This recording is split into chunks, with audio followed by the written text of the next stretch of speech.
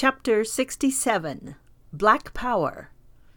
It is depressing to hear American Negroes talk about black power because it is such thinking that will ensure their enslavement.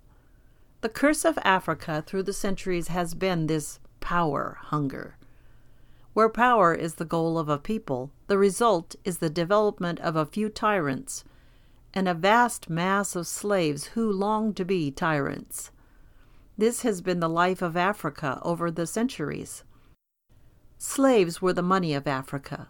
Chiefs sold their tribal members to gain wealth and power, and people sold their family members for personal gain. Africa was easily conquered by Arabs first, and then Europeans, because the lust for power made African rulers vulnerable. The inventive abilities of Africans were directed toward luxury and pleasure, carvings and ornaments which are important as art and wealth, but not for social progress. A remarkable invention was the African sedan chair. Carriers could transport a potentate over the roughest terrain and assure him the smoothest possible ride. It was an invention which indicated very great engineering insight. Such insights, however, went to enhance power, not to further work in production. This is the key to Africa's problems, and it rests on moral and religious perspective, a worship of power. It has meant continuously a culture in which a few live well and powerfully, and many live as slaves. This lust for power, unhappily, infests more than American Negroes. It is part of our culture today. Every kind of group, Indians, labor groups, businessmen, and so on, organize as power blocks, trying to gain the upper hand and trying to gain any kind of advantage possible. The key to progress is not a power drive, but production. A power society is also a slave society, whereas a producing society creates prosperity and progress for all. Solomon observed, "In all labor there is profit, but the talk of the lip tendeth only to penury." Proverbs 14:23. Wealth gotten by vanity shall be diminished, but he that gathereth by labor shall increase. Proverbs 13:11. It takes productive work to ensure progress.